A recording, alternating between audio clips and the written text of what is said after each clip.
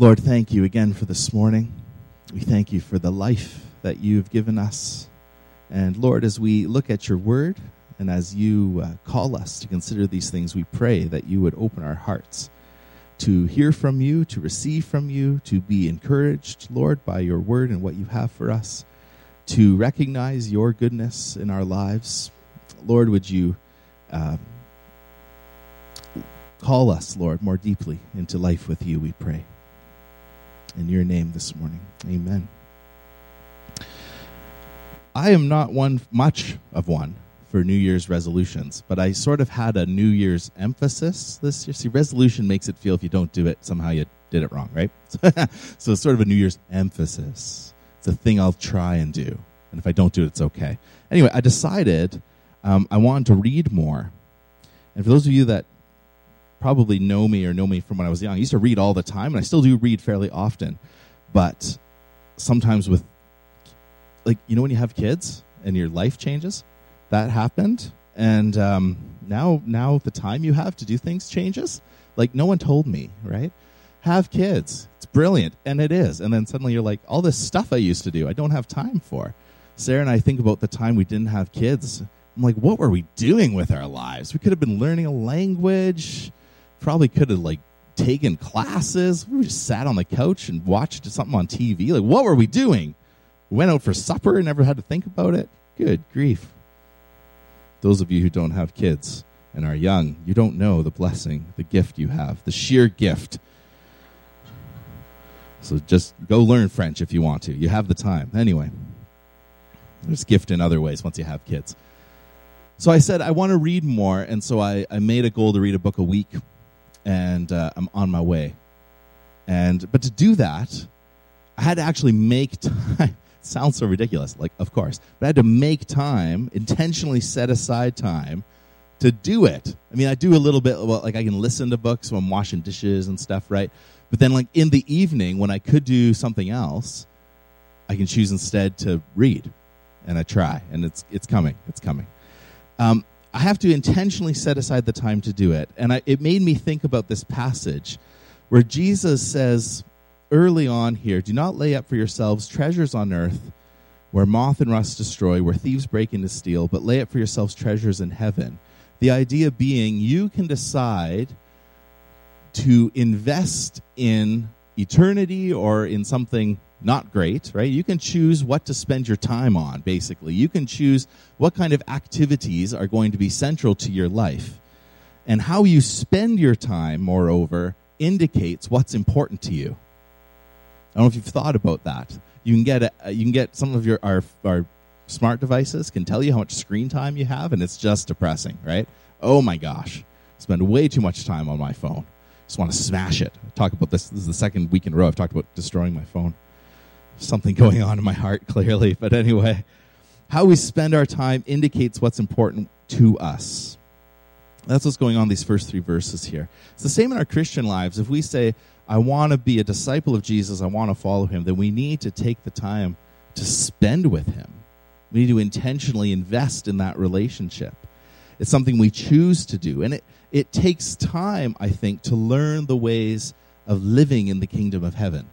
It's not something that just instantly happens, but there's life that we lean into. We grow. There's a walk of spiritual formation that goes on. All the ways we're called to live in Christ. And here Jesus is getting to this question, how do you prioritize your time? What marks your days? What's the thing that you go to do?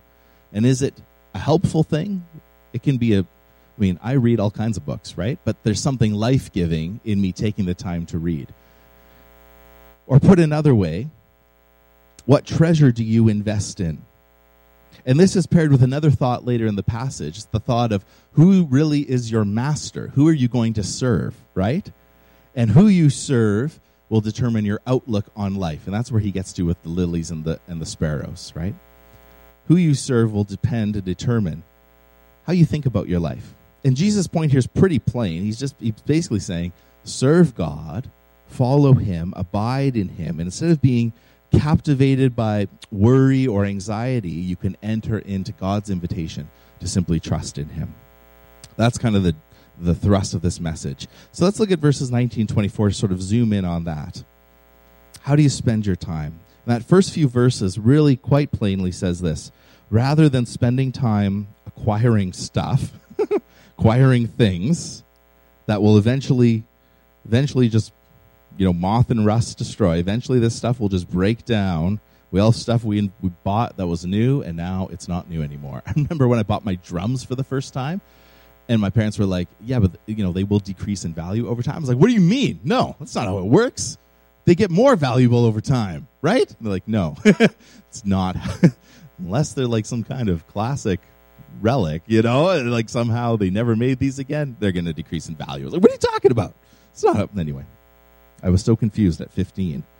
My poor hard-earned money going to waste. Wasn't to waste. It was all good. But the point is, we can invest in things here and now that are only temporary, or we can choose activities that bring long-term joy and love and lasting life. And you could fill in the blank perhaps on what sort of activities those might be, but they're the sort of things that will involve cultivating a life with God, cultivating healthy friendships with our family, with our friends, with our spouses if we're married, something about caring for our families, doing our work well. All of these things are about investing in the life God's given us. Also finding joy in simplicity, which happens a little later in the passage. I did read, one book I've read this year was Life with God by Richard Foster, who's part of spearheading the Renovare movement, which is all about spiritual formation. And he puts it this way. He said, God is always standing, calling us with the invitation, I will dwell with you. Will you come and dwell with me? That's always there. Every time we open the Bible, God is saying, I will dwell with you, but will you come and dwell with me? Will we make the time to be with God? So as I said earlier, I want to read. I have to make the time to read. In the same way, if I want a life with God, a deep life with God, a life with God that's different this year than it was last year or 5 years ago, I need to choose to spend the time with him and invest in the life he's given me, not sort of squandering it. Now, some of us, we hear things like cultivating the life with God. Doesn't that mean I just go be a monk somewhere? I'm just going to go up on a mountain and be in seclusion. I told Sarah before we had children, I said, if you ever pass away, I'm totally being a hermit. I will go to an island. I will have an old dog. I will have a rocking chair. There'll be a horse, probably. I don't know. He'll just be there. And I will sit, and I will, rock and just kind of be secluded. I don't want to see anybody. Now we can't do that. Maybe when I'm older and the kids are grown up, maybe I'll go just be a monk somewhere together. We can think of that as though I have to sort of remove myself from my daily life, remove myself from daily affairs to kind of be with God. But when you read the Gospels, people encounter Jesus in their everyday lives, in their kind of day-to-day working lives. This is where God shows up. Every moment of every day is an invitation from God to join him in his life, to turn your day into worship. And so as you're scrubbing floors, or it's coming, isn't it? Doing taxes, right? Or changing diapers. I do this often, changing the diapers. This morning I had one child, I changed the diaper, passed him off, picked up the next one, put him on, changed the diaper. Noah's still in diapers, of course. He's fighting me the whole time. Just, wants to grab stuff. Will's trying to spin around. I have to keep putting him back, just stay there. It's really involved. But as we do that, as we love our kids, maybe you don't have young kids, but as we go about our day-to-day lives, whatever that is, we can do so with a faithfulness unto God and realize that as I am serving others, as I am maybe laying down my own self-interests, my own sinful desires, I'm making moral choices about what matters in my life. I'm not just trying harder, I'm actually training in the Christian life. And as I do that, I come more and more deeply into life with Christ. Jesus says here, we all have this choice. And in verse 21, he says, where your treasure is, there your heart will be also. And that your is a singular your. It's not sort of your as a whole, our collective, the things we like all together. But you personally, where your treasure is, that's where your heart will be. And the natural question is, well, what's your treasure? What is the thing that you want to make central in your life, central in your heart? It's a personal call to action. And we have the responsibility to respond to God's invitation, each and every one of us. He wants to be with us, to dwell with us, but will we dwell with him? And even when all around us there's people who don't want to dwell with him, or perhaps we live in a world that has turned itself against him, we are still called personally to respond to that invitation. Will you dwell with me? Will you make every moment of life an act of worship? Will you let your treasure be here in the goodness of life? We all have that choice. And then in verses 22 and 23, Jesus uses this interesting metaphor of the eye. He says the eye is the lamp of the body. The idea is the eye shows forth, it's kind of a weird metaphor, but it shows forth the inner quality of your life. And so it can be light, which means it's showing, like it's suggesting a loyal devotion to God is kind of the idea, or it can be poor, it can be a darkness that shines out, which shows something of kind of moral corruption. The point, of course, is you could be physically blind, but be spiritually clear-sighted, right? You could also, be able to see physically, but be spiritually blind, which is often the case with the Pharisees. And Jesus often critiques that, right? They think they know, but they're actually spiritually blind. They're missing out on what God has for them. So the question here, if the first question was, how are you going to spend your time? Here Jesus is saying, what is your inner life? What qualities are present in your life? If they were to shine out, would we see something life-giving, or would we see something kind of dark and gloomy and whatever it might be? Is it full of light or darkness? What is the quality of your inner life? And those two questions go together. The way you spend your time will cultivate what's happening inside of you. And the last question in verses 24 now, this section about treasure in heaven, he says, who will you serve, God or money? You can't serve two masters, he says, verse 24. Either you'll hate the one and love the other, or you'll be devoted to the one and despise the other. You can't serve God and money. And the point is not that money is somehow inherently evil. The point is it can be misused for evil. And our hearts are really slippery that we can do this without realizing it sometimes. What's interesting, I think, is Jesus personifies money as a potential master, almost in competition with God, right? Competing for our loyalty, competing for our time. How do we spend our time? Someone that we're in service to.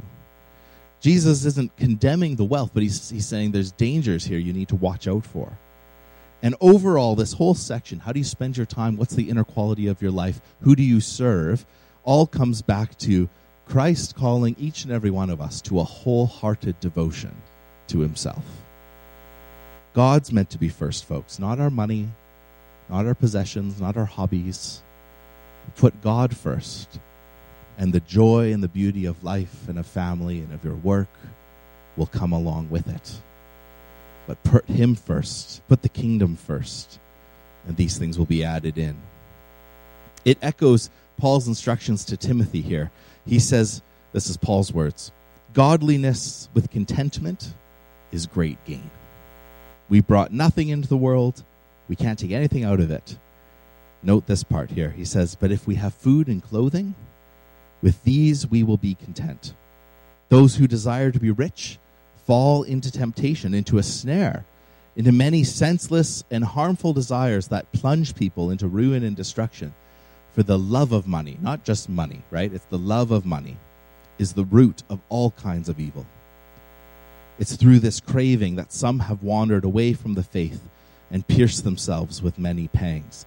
The love of money, which shows something about a deficiency in your heart that you're trying to satisfy by using money to try and fill that gap, fill that hole. In J.R.R. Tolkien's The Hobbit, the dwarf Thorin succumbs to a deep sense of greed. Tolkien describes it as a sickness. And his love of hoarded gold leads to all sorts of evil, eventually breaks up a bunch of his friendships, eventually leads to his own death. And he, just like Paul, wanders away, as Paul says here in this part, wanders away from true life and is pierced with many pangs, though quite literally. And in the end, Tolkien, he has Thorin repent, and then Thorin expresses the same sort of virtuous life that Paul talks about here. Thorin's, one of his last words to Bilbo are these. He says, if more of us valued food and cheer and song over hoarded gold, it would be a merrier world. And so Tolkien's echoing Paul's point, right? Be content with the simple joys of life. Greed for wealth, if we're not careful, if we're not wise, can turn to evil. Don't lay up for yourselves treasures on earth, but treasures in heaven. Enjoy the life that God's given us, but don't turn your hearts to accumulating wealth for wealth's sake. And Paul calls Timothy later on, he says this, to live into his faith and calling. He says, pursue righteousness, godliness, faith, love, steadfastness, gentleness. Fight the good fight of the faith. Take hold of the eternal life to which you were called, and about which you made the good confession in the presence of many witnesses. And we're not talking about earning salvation, right? Salvation's the free gift of God in Jesus Christ. He died on the cross for your sins. We receive that by grace through faith in Christ. But now, having received it, Paul tells us, walk in it. Fight the good fight. Embrace it. Timothy is saved. He's a Christian, but that's just the start. And Paul says, now you need to get on with living. Who will you serve? How will you spend your time? What's inside of you, light or dark? What sort of life will you choose to live? And in many ways, you could see it's almost like Paul's pointing Timothy back to the Sermon on the Mount and Jesus' instructions. Live into this life. Live into the with God life. And Paul's telling us something here as well, that there's a spiritual battle. Who is it that you're going to serve? When we were still living at my great-grandma's house, this is several years ago, probably 2014, 2015, my uncle showed up out of the blue. It's very strange. I was not super close to him. And he came in and kind of talked a little bit, and then he talked about how he had gone and seen the pyramids. He had some sort of medical issue that he was likely going to be passing away soon, but he'd made this last trip, gone and seen the pyramids, and then he said, can the church use some money? And I said, potentially, I don't, do you guys do different things? Like, do you help people? Is there stuff going on? I said, yeah, well, there's there's the benevolence fund, and we help people, like transients coming through, we'll help them, or maybe give them a bus ride, or, there's different stuff that we do and whatever, helping people out. And he said, yeah, okay, good. And so we pulled out, it was so old school. He reached in his pocket, pulls out this giant wad of cash, folded in half, and then does like the it was kind of a little bit like he wanted to show how much money he had, but he was trying to give me money, so I was like, yeah, okay. It was in my living room, like, what are we doing? Anyway, he's just like, and I don't remember how much he gave. I think he gave around $1,000 to the church. And so he gives me this money that he stuff. I'm surprised it wasn't in his sock, right? He was just like, yeah, okay. Puts it in his pocket. And he wanted to give some money to the church. And actually, he ended up passing away. It's Uncle Mike. I don't know if I ever told you guys this, but he gave a bunch of money to the church. And then this is Dad's brother. And then he passed away while we were in BC at school. And I don't know, knowing Uncle Mike, I don't really know where he was with the Lord when he passed away. He lived a life. And he'd made money. He'd lost money. Here he was. He'd gone on trips. He went and saw the pyramids. He'd given some money to charity. Thinking back on this, I was reminded of this because of this passage. There's a longing in his heart to sort of satisfy something there, right? There's a longing for something else, for someone else. There's a longing for God. And I wonder, how often do our lives get caught up? I remember Uncle Mike thinking a lot about making the money. How often do our lives get caught up in exactly these sorts of things that Jesus talks about? Making the money, investing in the treasure here and now, trying our best to sort of maybe give to charity because that's a good thing. That's fine. But missing out on what truly matters, right? And here Jesus is saying, don't store up wealth for yourself if you're missing out on the most important treasure for eternity, which is salvation, which is a life with God. And the call for us, too, is to embrace the gift of God's grace. This is where we find new life. As we head to the next section, this is the last section we're going to look at, verses 25 to 34. This is the birds and the lilies passage. This is all about our outlook on life. Jesus, he's using the birds and the flowers to talk about how God cares for and sustains his creation. The point is, if God cares for the little things, little guys, little birdies, little flowers, which are going to die, how much more is he going to care for you? Of course, that makes sense if you think human beings have innate value. If you don't, then that point's kind of lost. The point is we do have more value. We have an inherent value, greater than animals, greater than the flowers, because we're made in God's image. And that phrase is packed with meaning, with all sorts of things that we could get into. But one of the main things it signifies is that every human being has innate worth and value. And so if that is true, God cares for you so much. And if he cares for the little birds and the little flowers, he wants to look after you too. That whole idea is kind of the basis of our emphasis as Christians on the sanctity of human life, by the way. Not to touch on a whole big social issue. I was asked, Wes Mills, our ACOP president, asked if I would help with a Statement of Faith project. And so I'm working through our Statement of Faith as a church and making sure we've got good Bible verses with it, kind of like working through it, not change the Statement of Faith. It's like, we're not changing it. It's in the Constitution. It takes forever to change it. But can you work on some stuff and just add some things, Bible verses? And so if people want to study it, they can kind of go through this. So yeah, great. So here I am working on it. And one of the things in our Statement of Faith has to do with marriage. And I said, Wes, there's so many other social issues now today, things regarding abortion and euthanasia and all this stuff. Do you want me to include some more sentences about just social issues generally and sort of our stance as Christians? He said, yeah, good idea. So I've been thinking about that as I come to this passage. God saying, Jesus saying, God cares for you. You're worth it to him. You're valuable to him. You're made in his image. And all that means about protecting human life from conception to natural death. All that involves thinking about that, putting in passages like this next to those phrases in our Statement of Faith project. We have an innate value. And Jesus' point here is, of course, you are worth infinitely more than you can possibly imagine. And even though we may struggle with all sorts of things and have all sorts of issues, God still loves us. If you think God provides for the birds and the flowers, he also asks us to trust him for the big issues. And there's lots in life that can keep us anxious and preoccupied. There's our family conflicts, there's natural disasters, there's businesses closing and health crises and economic issues and all of that stuff, rising costs of rent and mortgage or whatever it might be.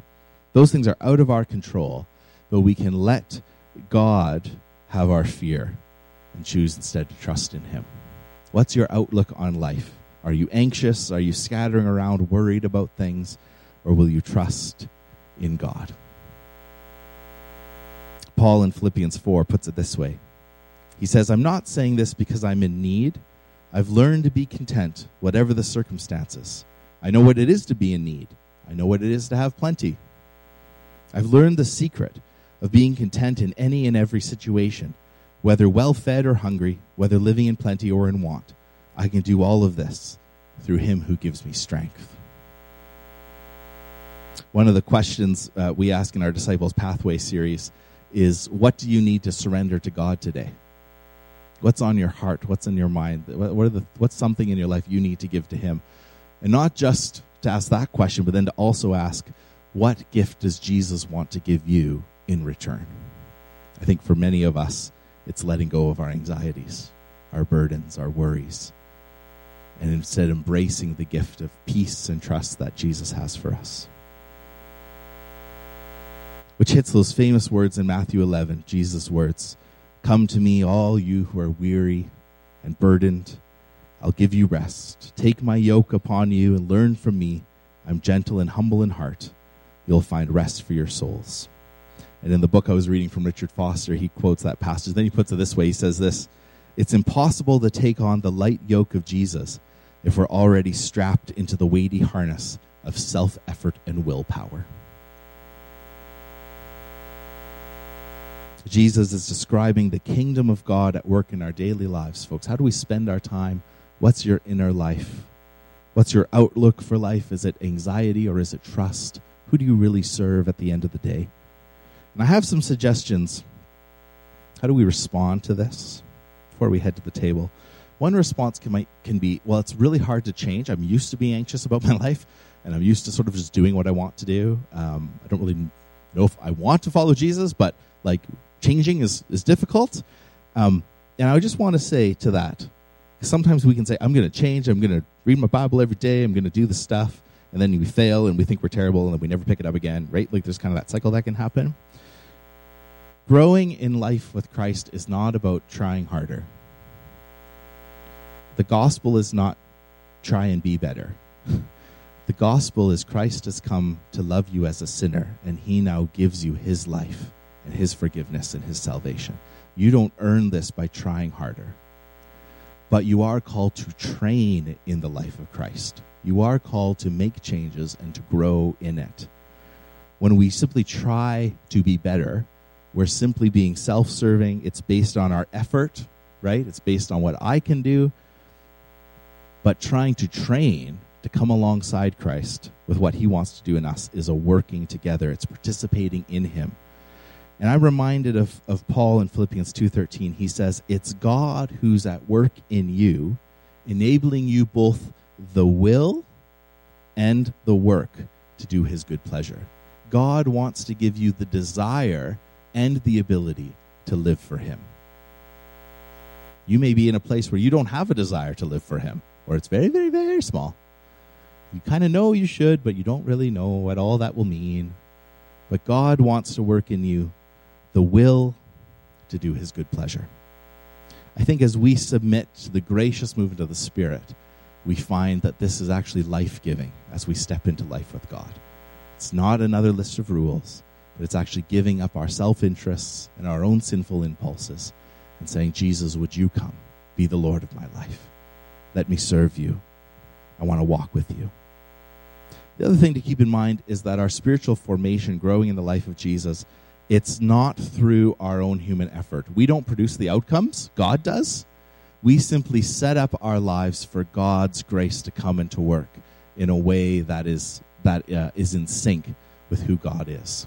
One way of thinking of it is like this. Imagine your life is like a garden. I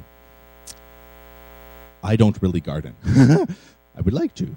Again, don't have the time. But anyway, when you go to grow the thing, whatever it might be, you don't actually grow it, right? Like you set up the parameters for it to grow. So you make a garden. You do a soil thing. I don't know what you do. You put the stuff in the dirt. You make it have more nitrogen. Maybe you take out nitrogen. I don't know. You put in the stuff. You make a giant fence so the deer can't eat any of it, right? It's electrocuted. There's a moat with lava, because you want your tomatoes. And then you set up things. You set up the parameters to make sure the thing grows. Dang it all, no one will have this. But you don't control the sun and the wind and the rain. You don't do that. I mean, you water a little, right? You do your best. You can set up the parameters for the thing to grow, but the growth of the thing, the miracle that thing somehow grows, is actually completely beyond you. You set up the parameters to try and have it grow well. You fight off enemies, right? You take those deer out. You're like, no, get out of here, You say no. You set up things to help it grow, water it, love it, sing to it, those sorts of things. Gently, hello, and then, and you fight off the deer. You do that. It's the same in the Christian life. You don't make it grow. God makes it grow. God's the one who's doing the growth in you, but you can set up the parameters of your heart to help the thing grow or not. You can set up things in your life so that when the sun and the rain come, your heart is ready to grow. You can help fertilize the soil as you read the word and as you pray and as you spend time with people. The soil of your heart is made ready for God to continue to grow you. You don't grow the thing, but you set up the parameters so that God, by his Spirit, can grow his life within you. Does that make sense? You do not bring sun. You maybe water the thing, but you need it to rain, right? One of my professors at school, he used to say, reading your Bible, doing your devotions is like watering the soil of your heart with a watering can, but coming to church is like having a rain. You can't just go through the whole Christian life watering it. You need the rains. In the same way, you can't just go week to week with rain. You need to water in between. You need both. The whole idea is this, though. In all of these ways, who are you serving? What's the inner quality of your life? Are you anxious about life, or are you trusting God? All of those are questions about setting up the parameters of the garden of your heart. Do you need to work against a sinful temptation? Maybe you need to build the deer fence, right? Because this temptation continually comes and robs what God wants to do in my heart. So maybe I need to fight that deer, darn it all, and do something about it, right? Or maybe my soil is incredibly dry and nutrient deficient, but I need to pour into it so that as God does his work, I am ready to receive. Do you see how it's not human-directed effort? It's still God who does the growth, but he calls me to come alongside and participate with him in the growth he wants to do.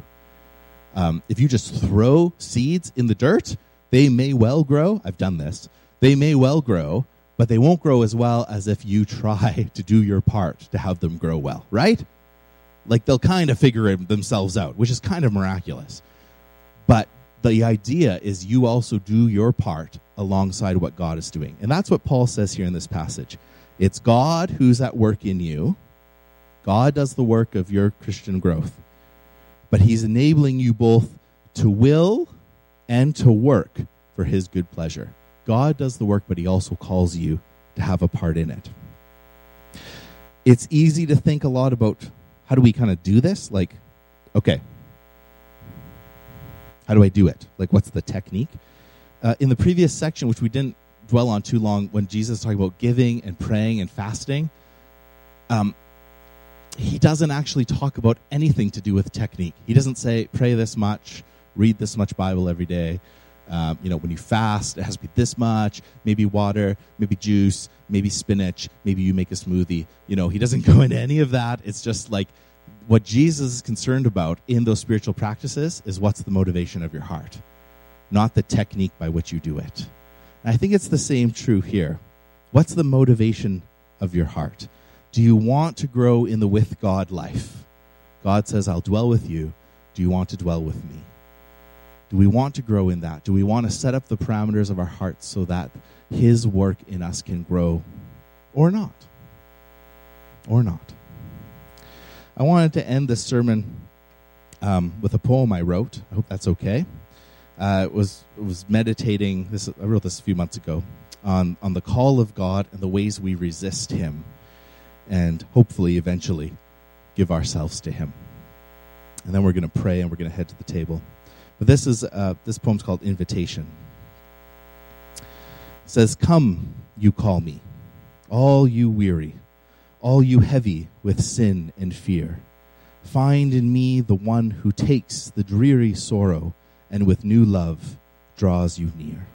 I hear that call, I know that voice, and my deepest longing wants to heed. And yet I choose instead again the vice, my hate, my lust, my anger, my greed. And still you call me. From up that road, your voice rings, sings above that siren swell. You at last unclasp this burdened load and embrace me with, now all will be well. Who am I to know such invitation? This is grace alone, gift of new creation." May we take time for what matters most, our life in Jesus. May we fight the good fight. May we serve him first and foremost. And may we trust him with our anxieties as we grow in the kingdom of God. Let's pray together. Jesus, we thank you that you continually call us to yourself, that you invite us more and more into a deeper life with you. And I pray, Lord, as we consider these questions, how do we spend our time? What is our priority in life? What's the inner quality of my life? Who do I serve? Who's my master? What's my outlook in life? Am I anxious or am I trusting? Lord, at the end of the day, the answers to these questions are found in our life with you, in a relationship with you. And so I pray, Father, that as we consider your word this morning, that you would stir in us a deeper desire to follow you. Lord, to come alongside what you are doing in our lives, to be patient, to be expectant, hopeful. Lord, I pray for those of us here who are going through great difficulty, and it's easy to be anxious about tomorrow. Lord, you call us to trust in you. You call us to lay down the burdens that we make for ourselves and to embrace your easy yoke, the light yoke. So, Lord, I pray this morning that you would help us to do just that. We lay down this morning the things on our hearts, Lord, the worries that we have. We lay down the struggles we have, Lord, the times that we don't follow you, the desires we have sometimes to seek some other Lord or Master. And so, Lord, I pray that as we open our hearts and come to this table, that this would be a place of receiving your forgiveness in your life. That this is a reminder as we eat the bread and drink this cup, you gave your life for me because you love me. And each one of us here, Lord, you love, you gave your life for. We matter to you, we're worth it to you. And so, Lord, as we come and as we eat and drink, stir in our hearts, Lord, a deeper desire to make you first in our lives. Help us to see you at work in our everyday lives, Lord, to see it as an act of worship. And I pray that as we head from this place, having been fed by you and welcomed by you at the table, that, Lord, we would realize we are called to bring your life and your hope to bear in those around us. So, Lord, encourage us, call us to yourself. We thank you for your forgiveness and your life. And Lord, for those who are deeply hurting, we pray for a deep sense of your comfort and your peace this morning. In Christ's name, amen. Amen. I'm going to invite the worship team to come back up. We're going to